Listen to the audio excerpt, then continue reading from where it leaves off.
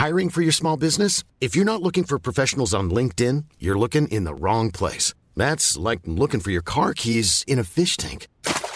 LinkedIn helps you hire professionals you can't find anywhere else, even those who aren't actively searching for a new job but might be open to the perfect role. In a given month, over 70% of LinkedIn users don't even visit other leading job sites. So start looking in the right place. With LinkedIn, you can hire professionals like a professional. Post your free job on linkedin.com/people today.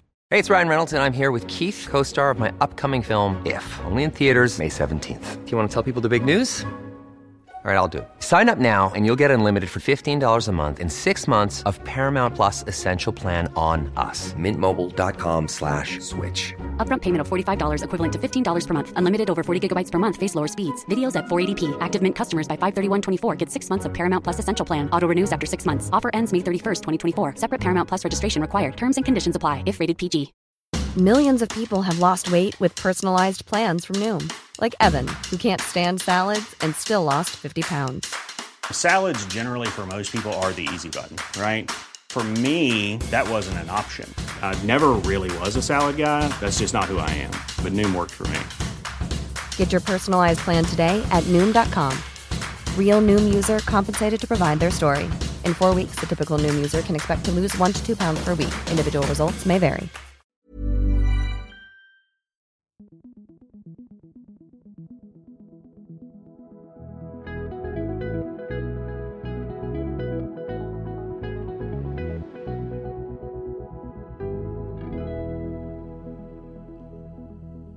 Hi, and welcome to Pattern Portraits, an artwork and podcast by me, Lauren Godfrey. Each episode I speak with a fellow pattern lover in the creative industries about their relationship to pattern and colour, and how surrounding themselves with patterns serves as a kind of armour. Each guest has selected some textiles special to them which we will discuss, using the patterns to delve into their stories. I've also created an accompanying artwork, an abstract pattern portrait of the sitter through their patterns made from jesmonite inlaid with perspex and brass, and a resulting print will be available to purchase. There'll be an exhibition of all the artworks, and the prints are available on my website, laurengodfrey.co.uk. Follow Lauren Godfrey Studio and Pattern Portraits Podcast on Instagram to stay in the loop.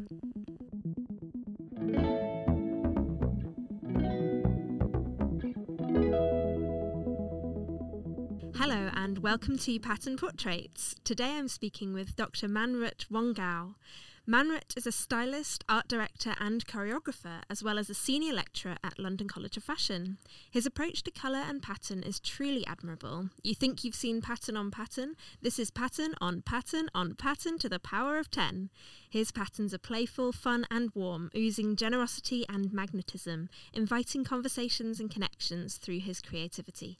Manny has also worked in art therapy with a great understanding of how creativity is linked to our well-being, so I'm thrilled to speak to him today about all things pattern and joy. Welcome, Manny, to Pattern Portraits. Oh, thank you very much, Lauren, for having me. How exciting. I'm really so pleased to be here and to meet you. Yeah, thank you. I guess it would be nice to start with finding out what pattern means to you. Yeah, so I think it's a quite difficult question to answer, but for me, what comes to me like pattern is life, or I think about fashion is life, but it sounds cliche. For me, it's about way of how I express myself, and I'm sure through the journey that we talk through today, it's going to be about how fashion has become my kind of a personal therapy, right. How I find myself, how I kind of express myself and command to be seen, not only by others, but to see myself and how to make space and be here in the world. I love that, the idea of making space through pattern and colour and fashion, and sort of, it kind of, I don't know, like, I have an image of the sort of seas parting, kind of walking through, and it I could being be Moses with multicolours raincoat, and yes, it's about visibility. Yeah, that really kind of chimes with me for sure. And this motto that you have, life in full colours. Can you tell me a bit about that? Absolutely. So because my my relationship with colours and also with self and others, it's not always a smooth sailing part, especially around 2015, it has a difficult. I went through a difficult time. Okay. So therefore, I kind of slowly built and find my voice again to build to find who I am. So that's why in the same time I put this motto up, and that's something I put in my website, and I said, I see life in full color. It gives me joy and vitalize me with immense energy. And having worked in fashion and corporates where colors were discouraged, I decided to depart from this type of environment and be true to myself. And also said, I'm a man of color and I carry vibrant cultural heritage. So I believe in color, and it's my vision to return colors back to fashion and the people. So that's something that I put right at the beginning, and I start to insert that to all my work. And also, colors has tints and shades, light and dark.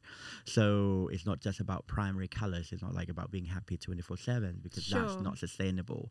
So that's why I talk about light and shades of human emotions, because I said like my work is never about fashion, but how I connect with the light and shades of human emotion. And that's why I put life in full colors and how I see in that way.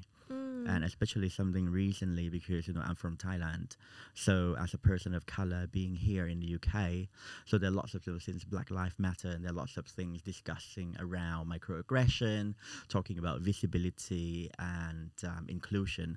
So I kind of try to being activist on this subject, and that's why I bring back about how can I embrace my culture.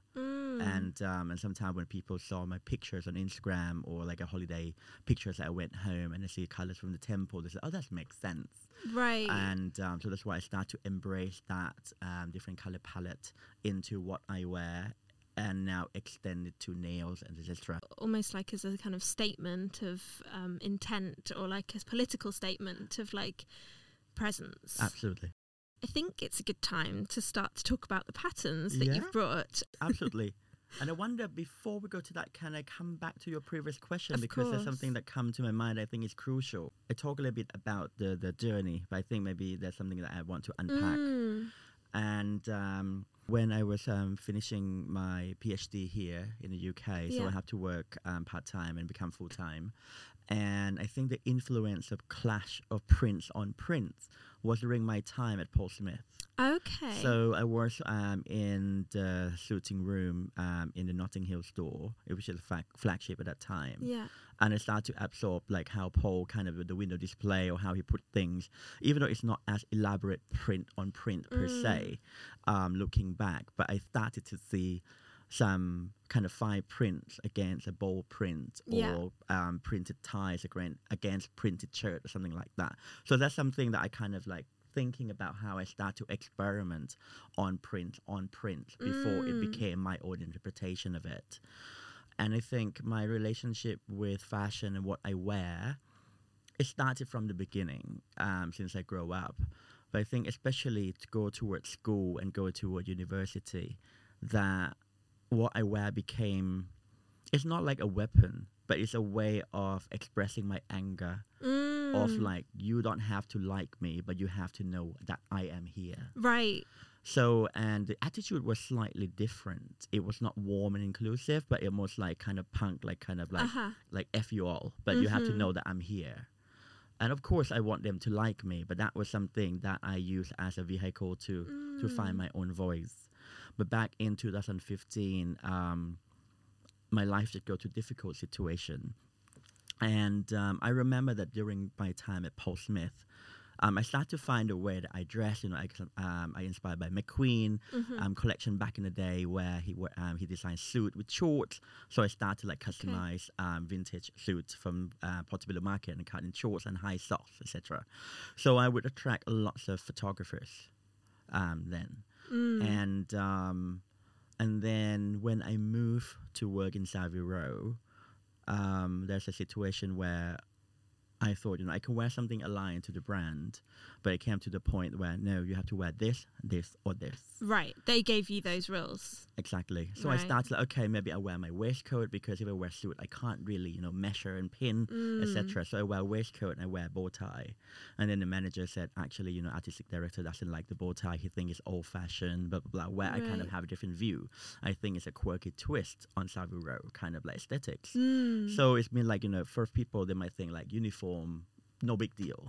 But for me, it's about you kill me, you kill a sense of self. You're feeling squashed. Which is, I feel, really stifled in that environment. And there was something around toxic masculinity that I'm kind of like experiencing in that place. Right. So what I did then was start to, because, you know, my life kind of spiraling down, I got to a difficult time. So I started to dress myself up as a tribute to New York Fashion Week, London Fashion Week, Paris, during that time. This is around, I think it's February 2015, as a way to find my voice again. Before that, it was because someone stopped me on the street and wanted to say hello. And I realized because he's a street photographer, but this time he didn't ask for my portrait. And I said, why? And I look at myself and I kind of like, who I became. I lost all of who I am. So that's when I started to dress myself as a tribute to the fashion kind of the calendar. And during that time, everything I drawn to were all skirts of every kind and kilt, almost like subconsciously built a new silhouette that against the toxic masculinity. Yeah. And I look back, it's like, it's how irony, because Savile Row is about, you know, talk about bespoke tailoring. It's about individuality. But then actually, that's one template for the whole street. So I'm not bad-mouthing about that heritage and tradition, but just think about what if there are many kind of masculinities and how men can portray. Because I love colors, I love print, doesn't mean I'm much less of a man than who I am. Absolutely. And I'm inspired by kinky boots. Nice. And there's a slide of my story that I teach my students every year about personal narrative journey, talking about the diversity and masculinities in varied way. The silhouette changed throughout the years, so we can come back as I talk more, because it come from Savile Row aesthetics and then go into the next stage of like really inspired by Grace and Perry, and you know want to be kind of art lecturer in you know a good institution, and then now that I am at the London College of Fashion, so if you're like, oh, I don't need to be Grace and Perry anymore, and so that's when I cut my hair short, and almost like I grow up from the inner child into like a rebellious teenager. So become Clash of Prince. But at the time, you know, during Grace and Perry mode, I still wear lots of dresses. Yeah. And but now I stopped wearing that. Now my silhouette completely changed again. Okay. And because now I bleach my hair blonde, and I've been blonde for about 1 month. Okay. But the experience of being blonde kind of bring me back to me being 16. But that story will come back towards the end.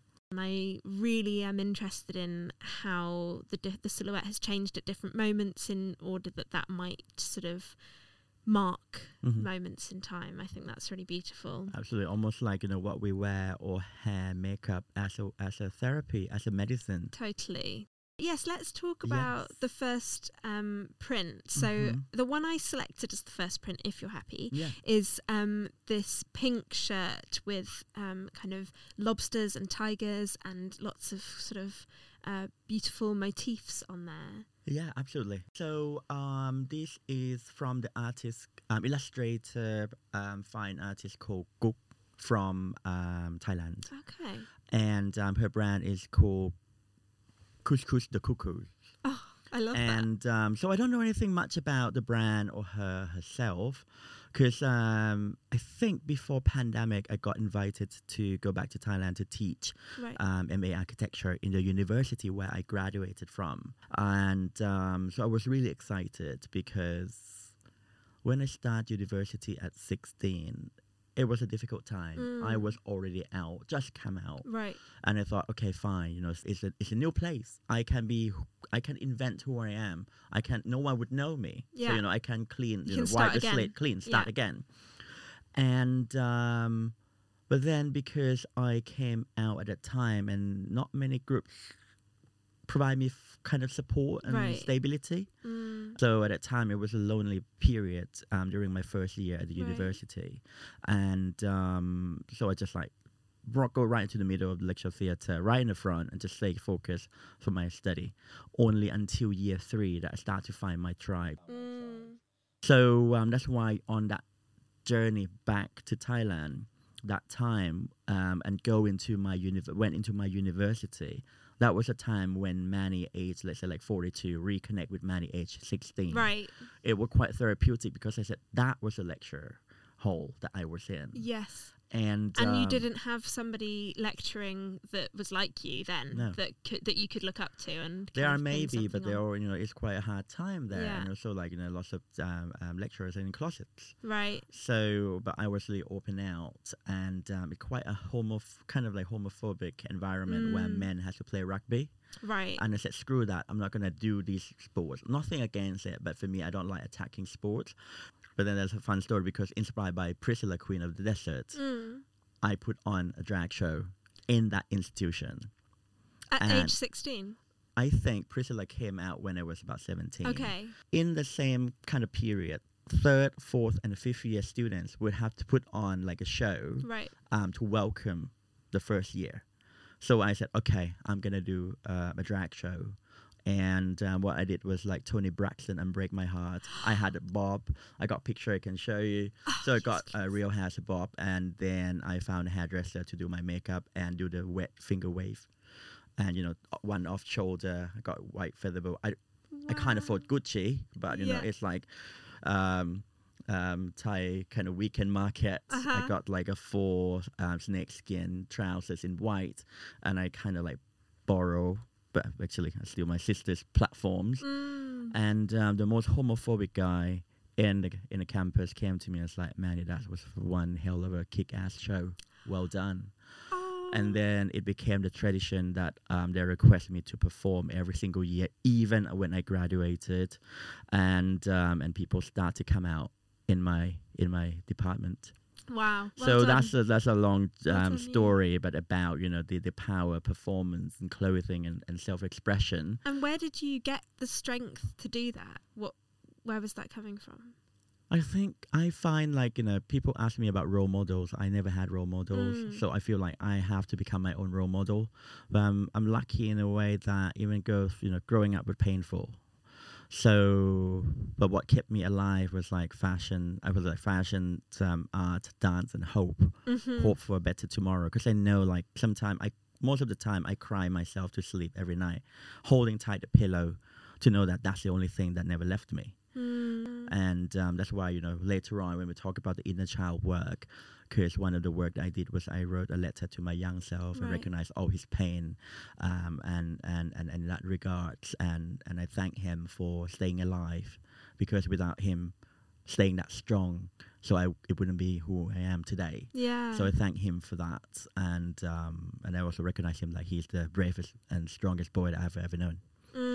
And so the trip back to Thailand, that time is the way that I start to accept myself and process. Because in the past, every time I flew back, I always feel super anxious on the flight, because it would remind me of home. It would remind me of the gay scene in Bangkok. It would remind me of so many heartbreak places and memories. So that was only until recently that I kind of started to accept that this is my home. I start to accept part of myself, and that's when things change. So I start to notice and embrace things from Thailand, and that's why I found this shirt. I'm really drawn to these illustrations, and it was in the shopping mall where I always go since I was in high school. Right. And they have a section kind of for independent artists, craft people. So I'm really drawn to it, and I bought it. So I think this looked like some sort of she illustrated on this, and also looked like kind of a tattoo prints as well. Yes, they do. Yeah, they have that graphic quality to them. Absolutely. So, and it kind of oversized. And so I started to collect a few items from her. So that's the story behind this one, about Bangkok, about local artists, and how how people, sometimes they go to the museum gallery. I said like, no, I want to go to local boutique. And that fulfilled me more than go to high art galleries and museums. So that's something for me. So, follow your heart, wear my heart on my sleeve. Yes. Yeah. Absolutely. And great sleeves they are. Thank you very much. There are some questions that I have that are, I guess, about how pattern helps you through hard times, or what demons pattern helps you to chase away. When you ask me that question, it made me think about light and visibility, because through that difficult time, I feel like I have to look for light, right? And or if I can't find light, I have to find garments that representing that, wearing light, and then sooner or later I become the light and radiating the light. I attract a lot of conversation with straight men, for example. And maybe because they were looking, or they would like to wear something that what I wore, but they might not have the courage to do so. So therefore, like, when people see me wearing things like, oh, you make my day, you make me happy. Yeah. And then they start to share their stories with me. It was heartwarming as well as heartbreaking. Yeah. And I think that's how my whole career starts, because one of the people that took my photograph was Dylan Jones, who used to be a chief editor of British GQ. Okay. And this is back in 2015 as well. So, I'm already like, because of that situation, I decided to quit my job without anything lined up. Right. And because I said, for my mental health, I need to get out.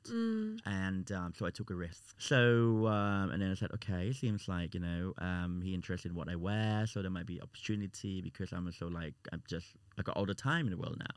So I sent him a message to meet up and got some ideas for his magazine. So we had a meeting in British GQ a month later. And then from that meeting, he said that he would like to see my portfolio. And he offered me a page in the magazine. Okay. And that came out in January 2016. And I spent about 3 or 4 months putting together a portfolio for him that using my stories, my challenge, the dark and shades of human emotions theme to create fashion editorials representing menswear, colors, prints that tell my story. And then I sent it back to him. There was no reply. And looking back, I also understand it might be because at that time, my style might change the whole aesthetics of the magazine. Right. And it might not be the direction that they want. But what Dylan gave me is a starting point of how can I tell my story through fashion artwork, and how to, think about styling, think about concept, art direction, how to direct the shoot, working with the casting, models, dancers. And it come back to the narratives. And that's how I start. But I just still want to honor that without being noticed by Dylan. Could be where I am today. Yeah, and this thing that you said about light, it was almost like you'd turned on, you'd left your job, you were at a loose end to a certain extent, or a kind of journey of discovery, but you turned on this light to send out a signal to the world, and Dylan saw that and responded, and that's really special. I feel like it's always the most exciting things come out of those serendipitous moments where you stumble across somebody in an airport, or kind of where you actually meet someone. And I know that the industry is so hard, the fashion industry as well as the art industry, is like, to get a foot in, it's not, if you'd sent an email to Dylan out of the blue, it probably would have gotten lost. But to meet in person and for him to see your light and to kind of respond to it, I guess, is the way it works, unfortunately. Absolutely. And I think also, when you talk about celebrity, because, people said you have to be in the right place at the right time. And I said, like, yes, maybe, but I feel like the doors will always be there for people who are ready. And also, if there's no doors, make our own door. Right. So, and also, I can walk past Dylan hundreds of times. If I haven't got an opportunity to find myself and find my voice, he wouldn't notice me. Yeah. So I think it comes back to, let's reach in, find who we are. And that's why, I think that's one of the questions they're talking about. Is it a weapon, or is it like, are you chasing a demon? So I feel like this is not an armor, because some people might kind of judge me as like, oh, you're a fashion queen. And then like kind of that sense. But so like, no, this is the radiation of what I have inside. The truth. Yes. And then I'm just expressing my authentic self.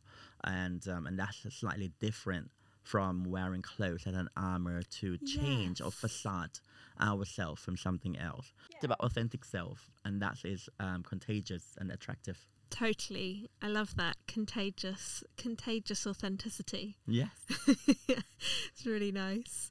I would like to ask about how the way you dress, you kind of touched on it with this GQ page, how does the way you dress interact with how you work as a stylist and the things that you, as a creative director? Absolutely. So it's absolutely linked, and in that creative work, in the way that people would approach me because of colors and playfulness.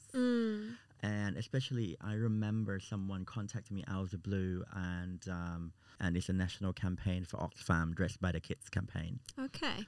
And that's one of the examples where they can feel the vibration, the what's the word, the authenticity, the playfulness, the inner child.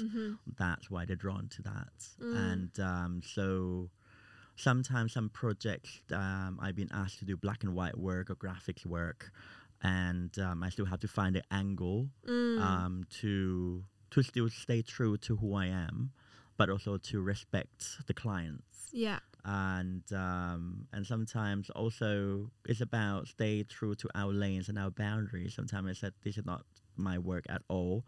I can recommend someone else. You don't have to come to me. Yeah, it's really important to know when the role is yours and when it's not. Absolutely. And I think, with the because with what's going on in fashion, there were the moment when there are lots of colors explosion in prints, and lots of people start to jump into clash of prints and use of bold colors. But I always say, like, no one can do prints and clash of colors like I do. Yeah. It's not just about a form; it has a substance, the meanings behind it. Yeah, definitely, and I think that comes across.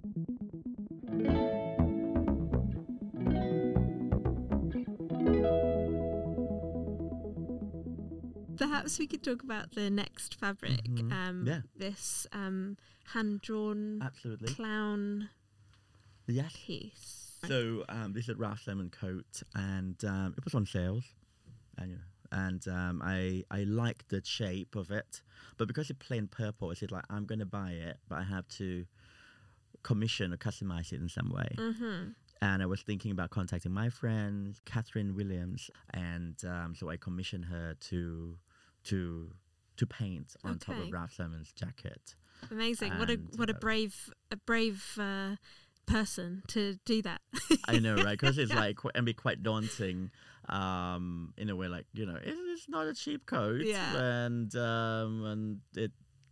But we have a few conversations about she sketches on things, like I went on the right direction. I said yes, and I wore in the first day, induction day, for our this academic years, year one students, and it feels like Joseph and Technicolor Dreamcoat or Raincoat. Yes, Dreamcoat. Yes, that's my Technicolor Dreamcoat. Yes. Yeah. For the listeners, let's describe it slightly. So as you said, it was a purple kind of sleeveless, probably calf length, kind of almost like an extended waistcoat. Yeah. It's sort of got that vibe. It's tailored, but sort of in a loose kind of way. And then it's got lots of stitching on there. Is that part of the illustration that your friend did? Yeah. And then painted kind of panels, patchworked on there, with kind of clowny faces and sort of Basquiat, quite kind of jolly colours. Yeah. They're quite childlike, actually. And also the artist, her name is Catherine Williams. Okay. So she's from Wales. So I think there's some influence of some of the symbols from her region into that drawing. Amazing. It feels really special, and I love the idea of it being your kind of Technicolor Dreamcoat.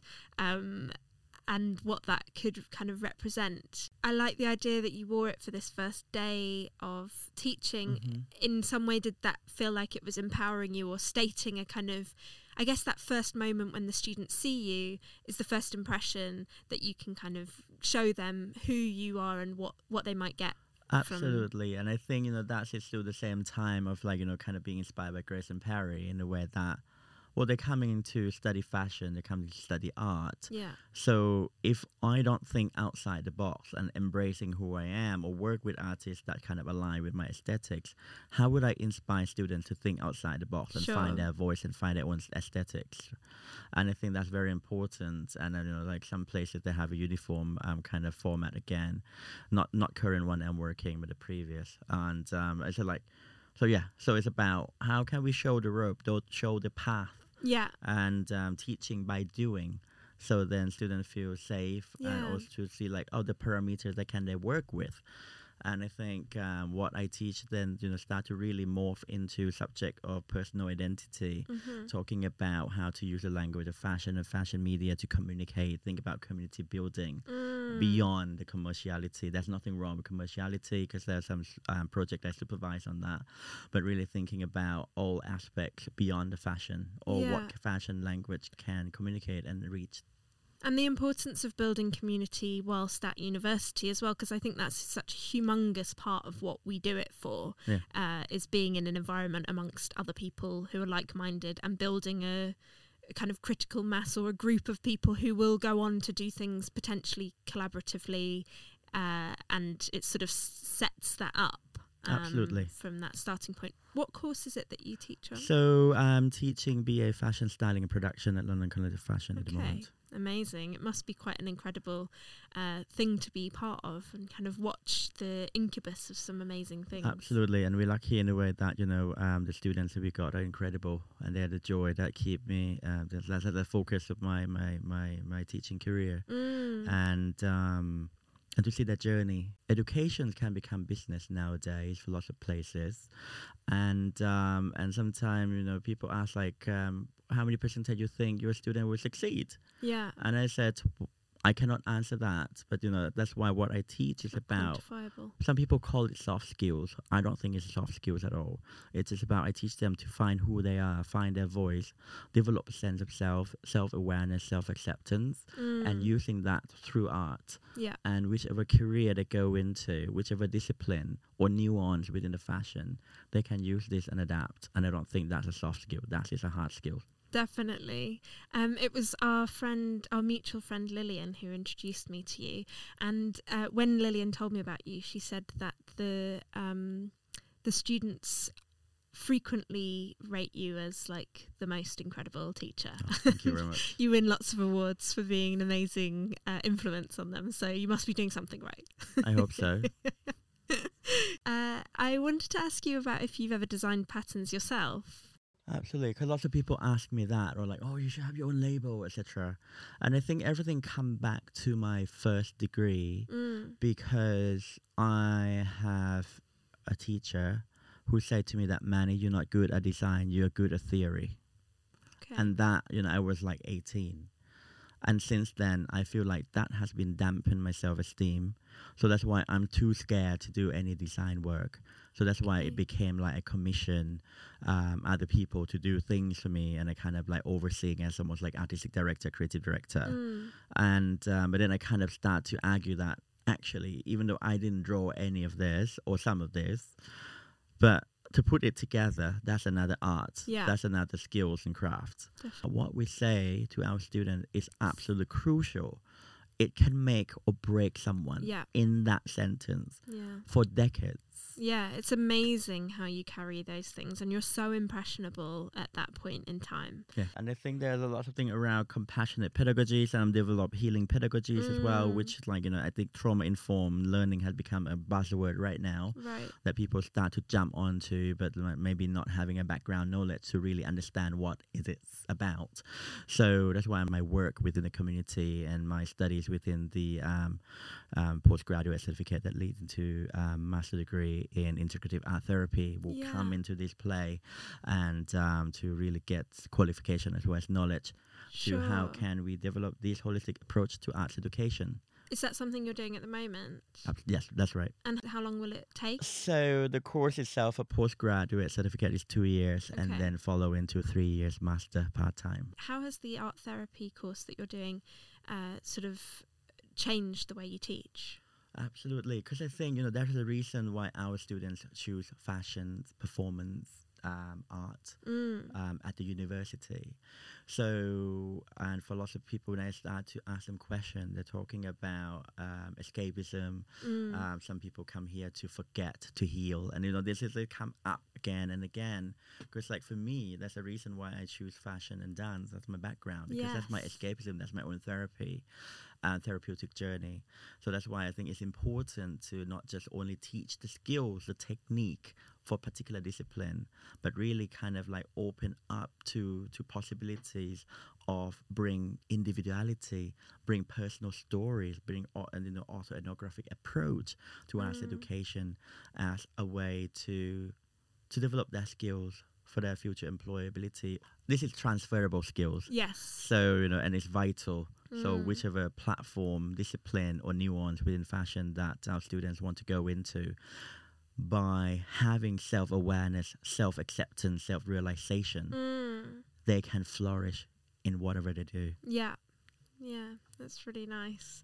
Let's speak about the next fabric, the Black Panther t-shirt. Tell me about that. So, I love superheroes, and I love X-Men, and I see queer people, see artists as mutant in the way that we're born with special gifts and uniqueness. And it's not just about I'm the best of my league, but think about how can I bring in my uniqueness, individuality, my special power to combine with others and do good things for the world.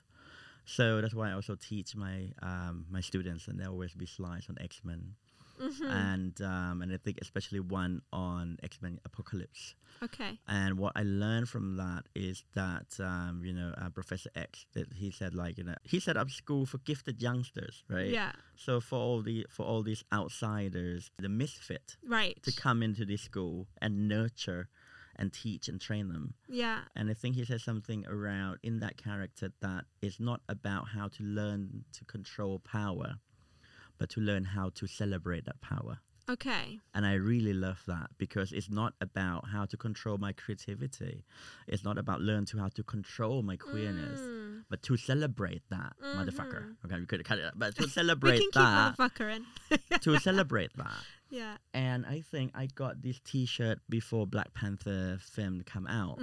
From this, you can see that hand-sewn sequins embellished onto all over the front. Did you hand sew? No, I got this from the weekend market in Bangkok, and I really love it. But who I associate with is Professor X. Okay.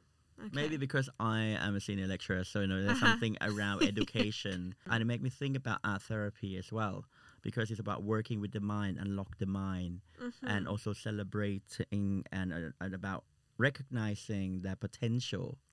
And because I also run recovery group online every Thursday night, and this person from the recovery group say,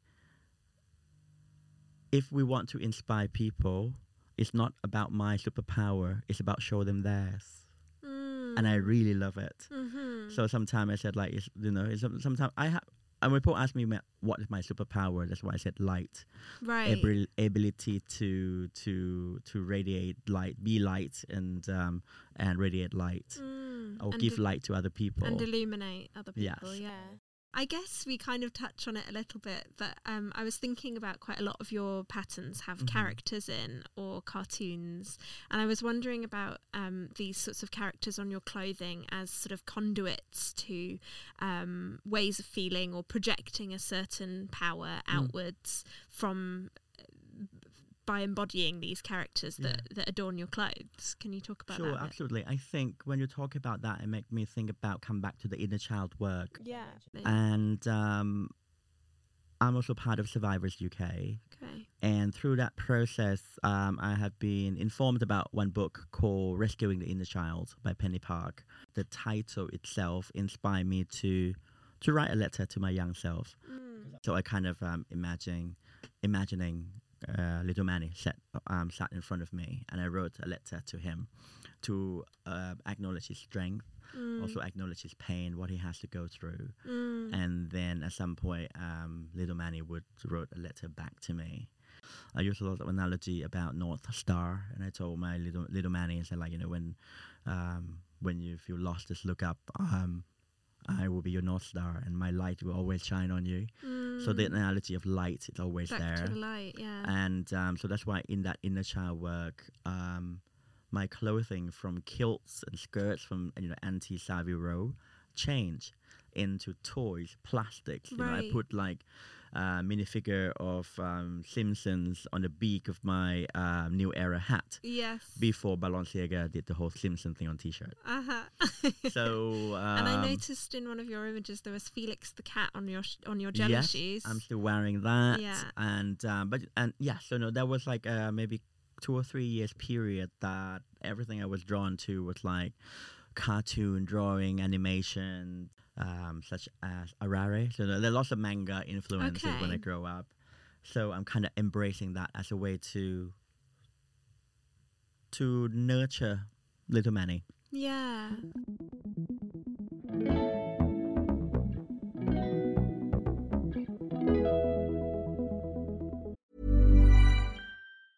There's never been a faster or easier way to start your weight loss journey than with PlushCare. PlushCare accepts most insurance plans and gives you online access to board-certified physicians who can prescribe FDA-approved weight loss medications like Wegovy and Zepbound for those who qualify. Take charge of your health and speak with a board-certified physician about a weight loss plan that's right for you. Get started today at plushcare.com/weight-loss. That's plushcare.com/weight-loss. plushcare.com/weight-loss. Hiring for your small business? If you're not looking for professionals on LinkedIn, you're looking in the wrong place. That's like looking for your car keys in a fish tank. LinkedIn helps you hire professionals you can't find anywhere else, even those who aren't actively searching for a new job but might be open to the perfect role. In a given month, over 70% of LinkedIn users don't even visit other leading job sites. So start looking in the right place. With LinkedIn, you can hire professionals like a professional. Post your free job on linkedin.com/people today. Could you tell me about your next fabric? It would Yes. be nice to talk about the sort of plissé, pleats, please, Yes, we can do graphic that. trousers. Everyone keeps saying Sonia Delany about this one. It's kind of like, yes. yeah, probably like, it's like a geometric shape. Yeah, And it's please. yeah. They've got that lovely bouncy pleats, please vibe. Tell me about the pleats, please Absolutely. trousers. So because I'm drawn to prints and I visit the shops a few times, so I got to know people who work there, and I think when I start collecting them, they haven't done much prints. So when they do prints, then I go and collect them. Because in the totally past, agree it's just with you. like solid, vibrant color. Yeah. So that's why when there's something that I could afford or go into the sales, then I kind of collect. And this is one of them. When I was working with Paul Smith and then around Savile Row, I got a lot of lovely kind of wool, tartans, trousers, kilts, and moth love them. Oh. And moth don't eat cheap clothes. They're kind of like New Wool, Yoji Yamamoto. They eat into rotten. So one of the technique, okay, let's go to polyester. Yes. I don't know how sustainable is that, but people might think. But it doesn't get eaten by moths, It which doesn't is get eaten sustainable by in moths. some sense. It doesn't need dry cleaning. I can put into hand wash, machine wash, hang dry, and I don't need to iron. And it never lose the bounciness of it. Yes. And that's why, I think with your question, it moved well. And the story about this is that I bought the trousers first, and then for the next sales season, I went in, and the matching kind of like a sleeveless coat were there. So I got the matching pair from the different sales seasons. Oh, that's nice. They were reunited together on your body. Exactly. This thing you said about movement, I'm really interested to hear about your kind of other life, which is as a dancer, as a choreographer, and tell me about dancing. Certainly. So I didn't start until late in terms of dance performance, but I remember I always loved it. I love performing in school production, etc. And then I discovered dance in my university because I got a really cool designed teacher, and she used to own a gym. And she also trained beauty pageants, to the walk. She kind of tall, studied in America. She's really cool. And was that here in London? In Bangkok. In Bangkok. Yes. Okay. Her name is Ajahn Nung. So in her gym, there's aerobic class. And oh my God, it's kick-ass. It's so much fun.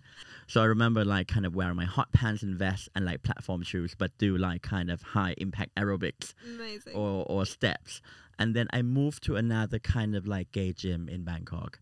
And then I got another aerobic teacher. And he also teaches jazz dance on Sunday. I really enjoyed it. And then when I graduated, I said, like, I'm gonna move to London. Where could I keep dancing? So he said, go to Pineapple Dance Studio. Yes. This is before Louis Spence like became on TV yeah. and came it up. Yeah. He was just like in the reception, looked very handsome. It's like, well, I remember him.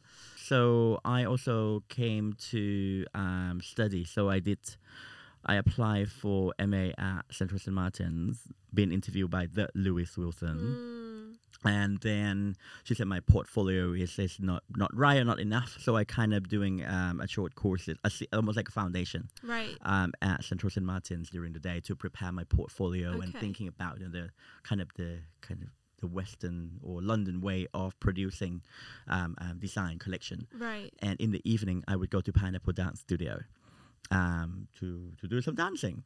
And then I was encouraged by one of the jazz dance teacher there. Her name is Sheila. And she encouraged me to audition for full-time training. Okay. I was like, I don't know anything about dance performance. I know about design and what good school to do. She said, if you like jazz dance, apply for London Studio Centre. So I went and I got accepted. And at that time, Billy Elliot's film came out.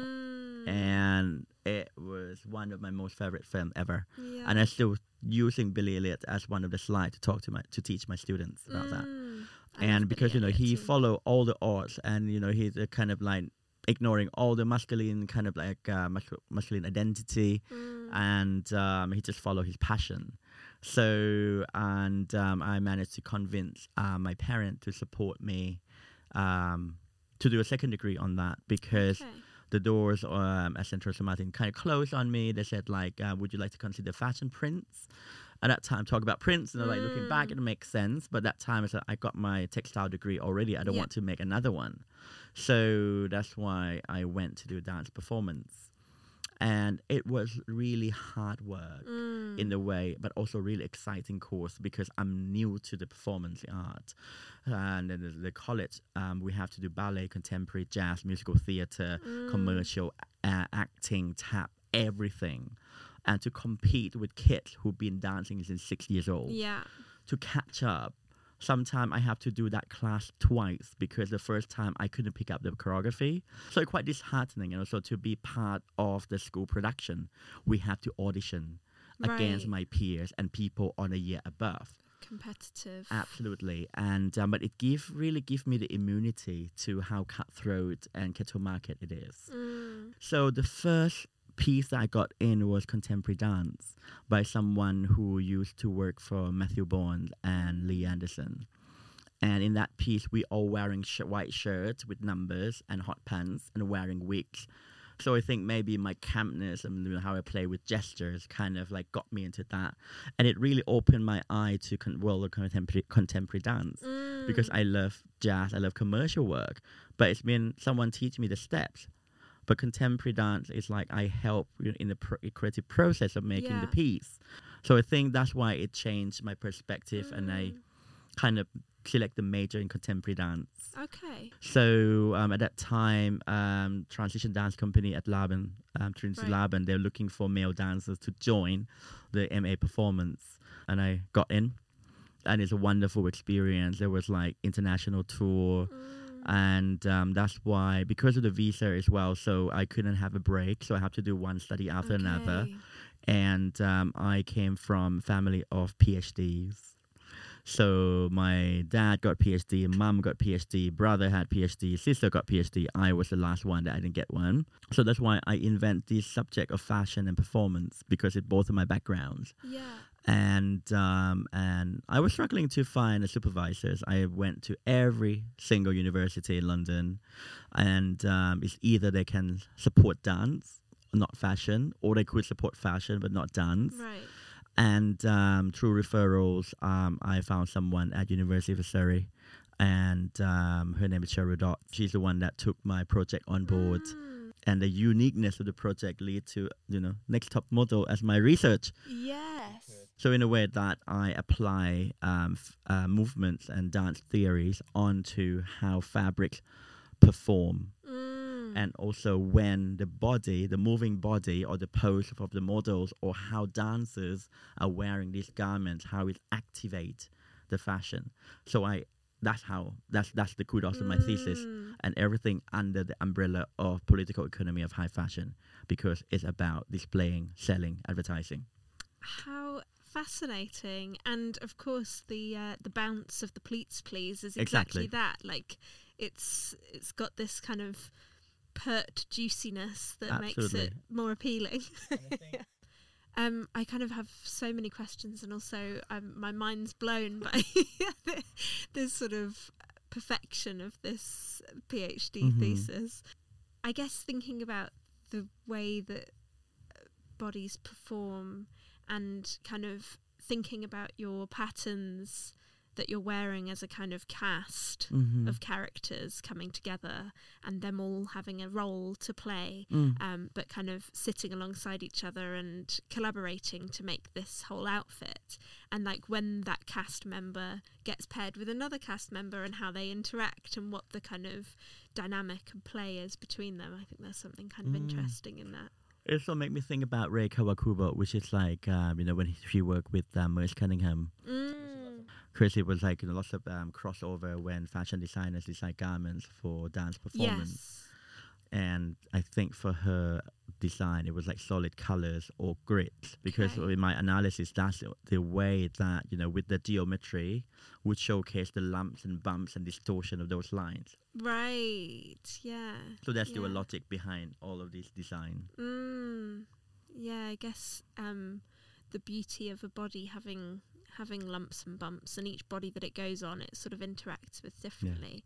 And that's what I really love about pattern as well, especially through kind of drawing them, is that the sort of form of the pattern gets undulating and squashed and twisted so that it becomes this whole other new pattern.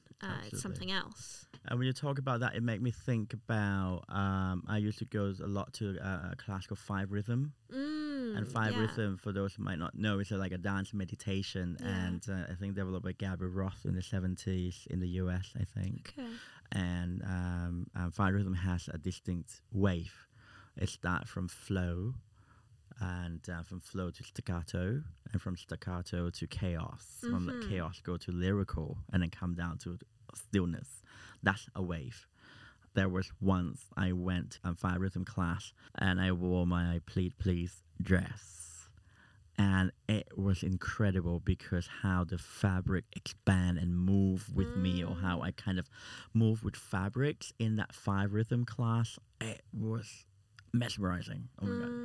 Yeah, it's might not be a pattern that moving per se, but about how the fabric kind of expand or become extension of the body. Yeah, and how empowering it feels to have something that allows you that stretch and movement. Could you tell me about the fabric that is shirt? I think it's a collaboration between brand Lacy Off and illustrator Laura Callahan. Yes. And there's not much story behind it apart from, there's a question they talk about, where do I source or finding these clothes? So, because some people are like, ooh, Charles Jeffrey, Ralph Simon, please. But can be high street brand, can be vintage market, could be customized stuff. Yeah. And also, if I could afford, I would support recent graduates or students or, start up. And also, lately I've got like certain aesthetics, a lot of illustration. Yeah, they do really nice collaborations. And the reason why I bought that shirt was because I'm drawn to the dress from the same collection. Okay. But the dress got frill neckline and sleeves, so it quite in and out. And I kind of I love the dress, but I need to change the silhouette. Right. So I just went to grab the shirt and tried it on. And I told the guy in the shop, this is how I would wear it. So I left the shop with the shirt and the dress of the same collection. Okay. So you have both. And I have both. Do you wear them at once? like one on top of the other? Or? Yes. Okay. And there That's was really one nice. garment that we didn't touch upon, which is the skirt flower with the flower yes. skirt, and it was a Mani collaboration with Uniqlo. Yes. And it was, but the design of that wrap skirt was so voluminous and was like, oh my God, like when I wear a skirt, the way I walk will be different. Yes. I wore that there was an event at Royal Albert Hall on Pride. And they invite all the LGBTQ singers, performers to perform. And we were dancing. I love Callum Scott. He was there. I was singing along every song. And I wore that skirt. And that's why the picture I sent got the backdrop of the Pride event there. Okay. And on that day, my landlord, who is a famous architect, took a picture of me. And then he also in the same event as Grayson Perry. Right. So he showed picture of me in that skirt to Grayson. And Grayson used my landlord's phone to send a message to me. And he said, Manny, I am with your landlord. We are at this event. He also said, like, I hear you are a fan. I thank you and hope to meet you one day, ex Grayson. So at that point, it's like, okay, I don't need to become Grayson Perry anymore. So the baton has been handed over. And also I have found my voice and how I embrace my queerness in a different, not like a different, in the same nuance of how he portrays himself and his character Claire. So I have my way of expressing myself and integrating myself with my queerness as my next chapter. Wonderful. Well, I'm looking forward to reading the book. If there's one.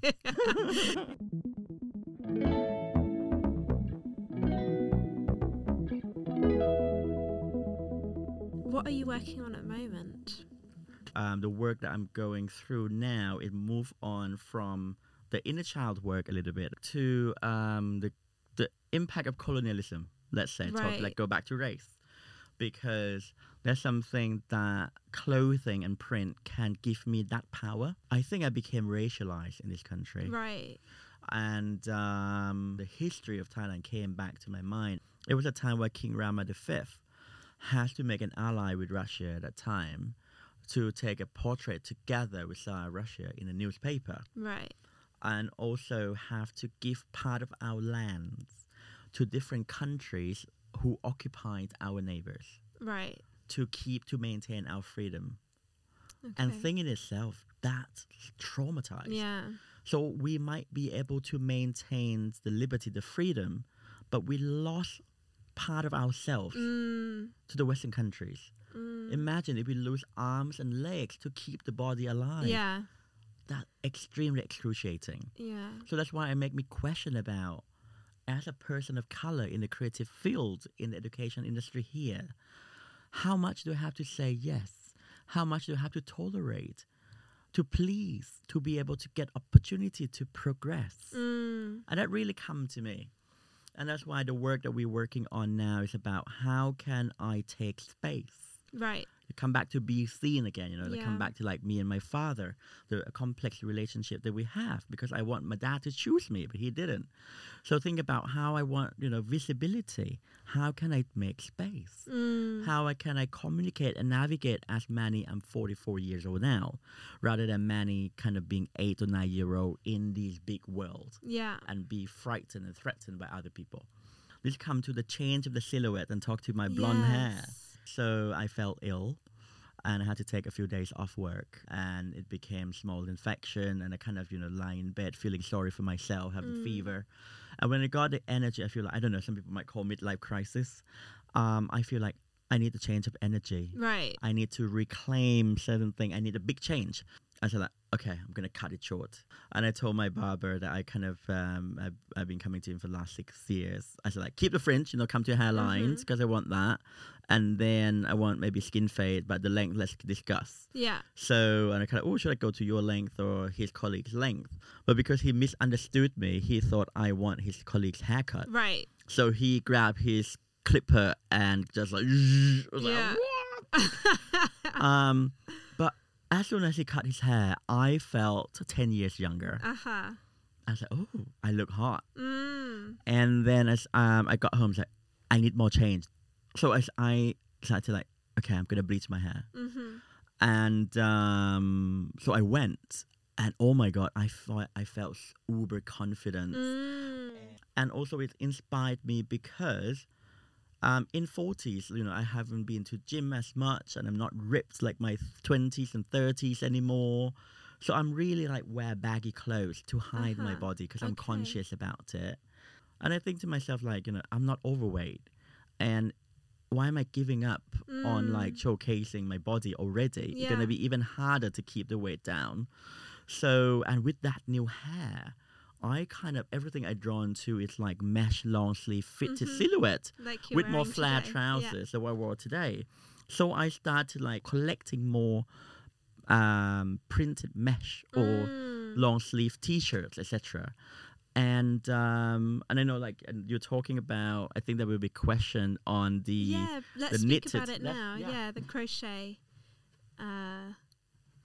top, because what I really like about this is that it's got that kind of tease sheer sort of peekaboo thing going on. Absolutely.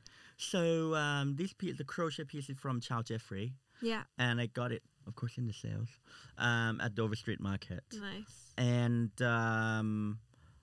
because when I try on, it's like, yes, because it's quite fitted. And I got this about a year ago now. And I remember I put this to the photo for you to select, because this was the outfit that I wore. This was a top that I wore on Pride last year. And with the moschino shorts. shorts. With the gold moschino it shorts. It was a great and look. there was like a Vivienne Westwood kind of like oversized shirt dress and my military beret with the smiley face pin that I put it on. With these boots I got on today, which is Dr. Martin with the painted cartoons on it. Did you paint them yourself? No, it come like this. Yeah. So that's why I think, and now that my silhouette gone back to mesh, so I kind of layer it with this. Nice. And because, Charles Jeffrey, you have to like embrace the queerness, Absolutely, right? yeah. And with my new platinum blonde hair, because like it took me back to when I was 16, when I bleached my hair the first time, because I got a place in my design school, right? So I said, yes, reinventing Manny, just like Madonna. And so I cut my hair to skinhead with these kind of long fringe. Right. There was a really kind of really popular model actor in Thailand at that time. So, but then highlight my fringe to different shade of blondes. Cool. And it took me like 3 hours to get it right. Sounds like it. And then when I got home, my dad said, "What do you do?" And he said that you haven't done the interview yet. You need to dye it back to black. And I was furious. I was angry. I was hurt because I'm embracing my individuality here and my queerness. Yeah. And I told Dad, like, no big deal, because I got a place in the university. The interview was just too reassuring, just like almost like an induction. Also, it's a design course, so it's not like it's like it's not like kind of science, business, law firm. Yeah. So I was gutted, so I had to dye it back to black, and I never bleached my hair since. Right. So by having this bleached hair again, it brought me back to 16-year-old me. And when I wrote the letter to my young self, I stopped at the age of 16, because that is the age where I start dating and slowly go out to the gay scene. Right. So I want to recognize Manny as a child first. So it feels like what I spontaneously kind of dye my hair and change my silhouette connect with what I left off. Yeah. I like thinking about this analogy of the light and imagining the bleaching of your hair as almost like the dimmer switch on your light has been turned up. Like you sort of, when you were speaking about that, I could see there was more light emanating, and I could see the way that you felt empowered to feel more attractive. Also the compliments from people around me, because for us, if I have lighter color hair, it will make my skin darker. Right. And growing up, like, ooh, you should be light. The little favorite, like, Southeast Asia or South Asia, be like, you have to be light skin. Light skin would be treated better or get more opportunity. And now when people around me like, ooh, I'm really glowing.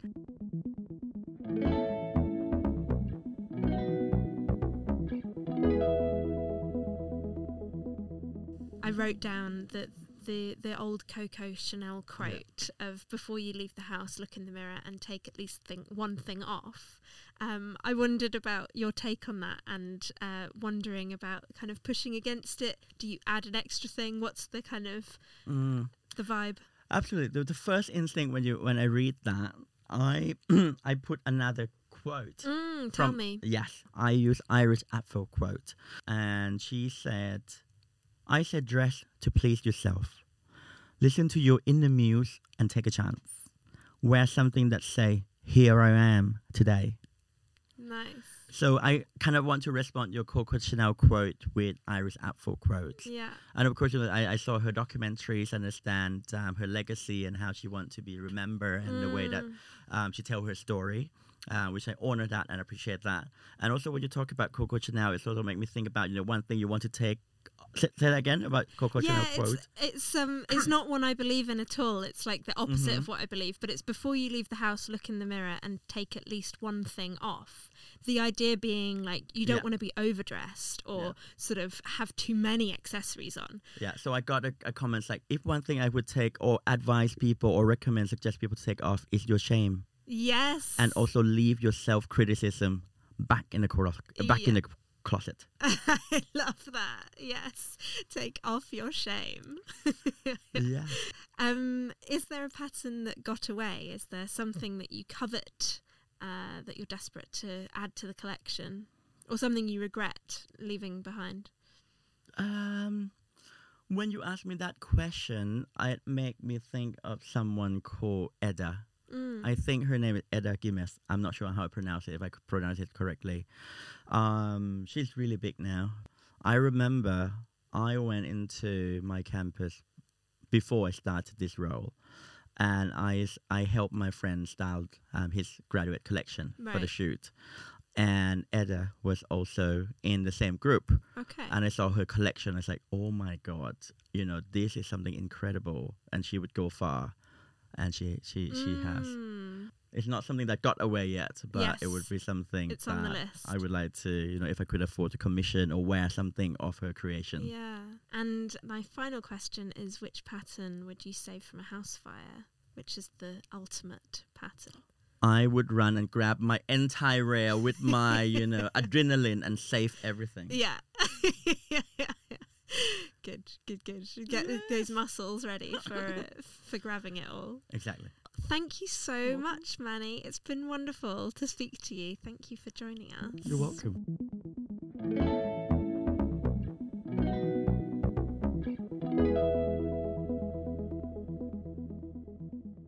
You've been listening to Pattern Portraits with me, Lauren Godfrey. Follow us on Instagram at Pattern Portraits Podcast. The limited edition print accompanying this episode is available to buy now on laurengodfrey.co.uk.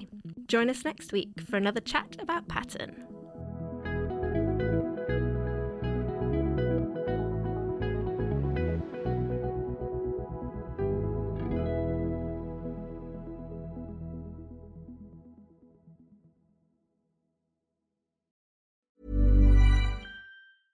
How would you like to look 5 years younger? In a clinical study, people that had volume added with Juvederm Voluma XC in the cheeks perceived themselves as looking 5 years younger at 6 months after treatment. Look younger, feel like you. Add volume for lift and contour in the cheeks with Juvederm Voluma XC. Reverse signs of aging by adding volume to smooth laugh lines with Juvederm Volure XC. For important safety information and to find a licensed specialist, visit Juvederm.com. That's JUVEDERM.com. Not for people with severe allergic reactions, allergies to lidocaine, or the proteins used in Juvederm. Common side effects include injection site redness, swelling, pain, tenderness, firmness, lumps, bumps, bruising, discoloration, or itching. There's a risk of unintentional injection into a blood vessel, which can cause vision abnormalities, blindness, stroke, temporary scabs, or scarring. Talk to a licensed specialist to find out if it's right for you. Imagine the softest sheets you've ever felt. Now imagine them getting even softer over time. That's what you'll feel with Boll & Branch's organic cotton sheets. In a recent customer survey, 96% replied that Boll & Branch sheets get softer with every wash. Start getting your best night's sleep in these sheets that get softer and softer for years to come. Try their sheets with a 30-night guarantee. Plus, get 15% off your first order at bollandbranch.com. Code BUTTERY. Exclusions apply. See site for details.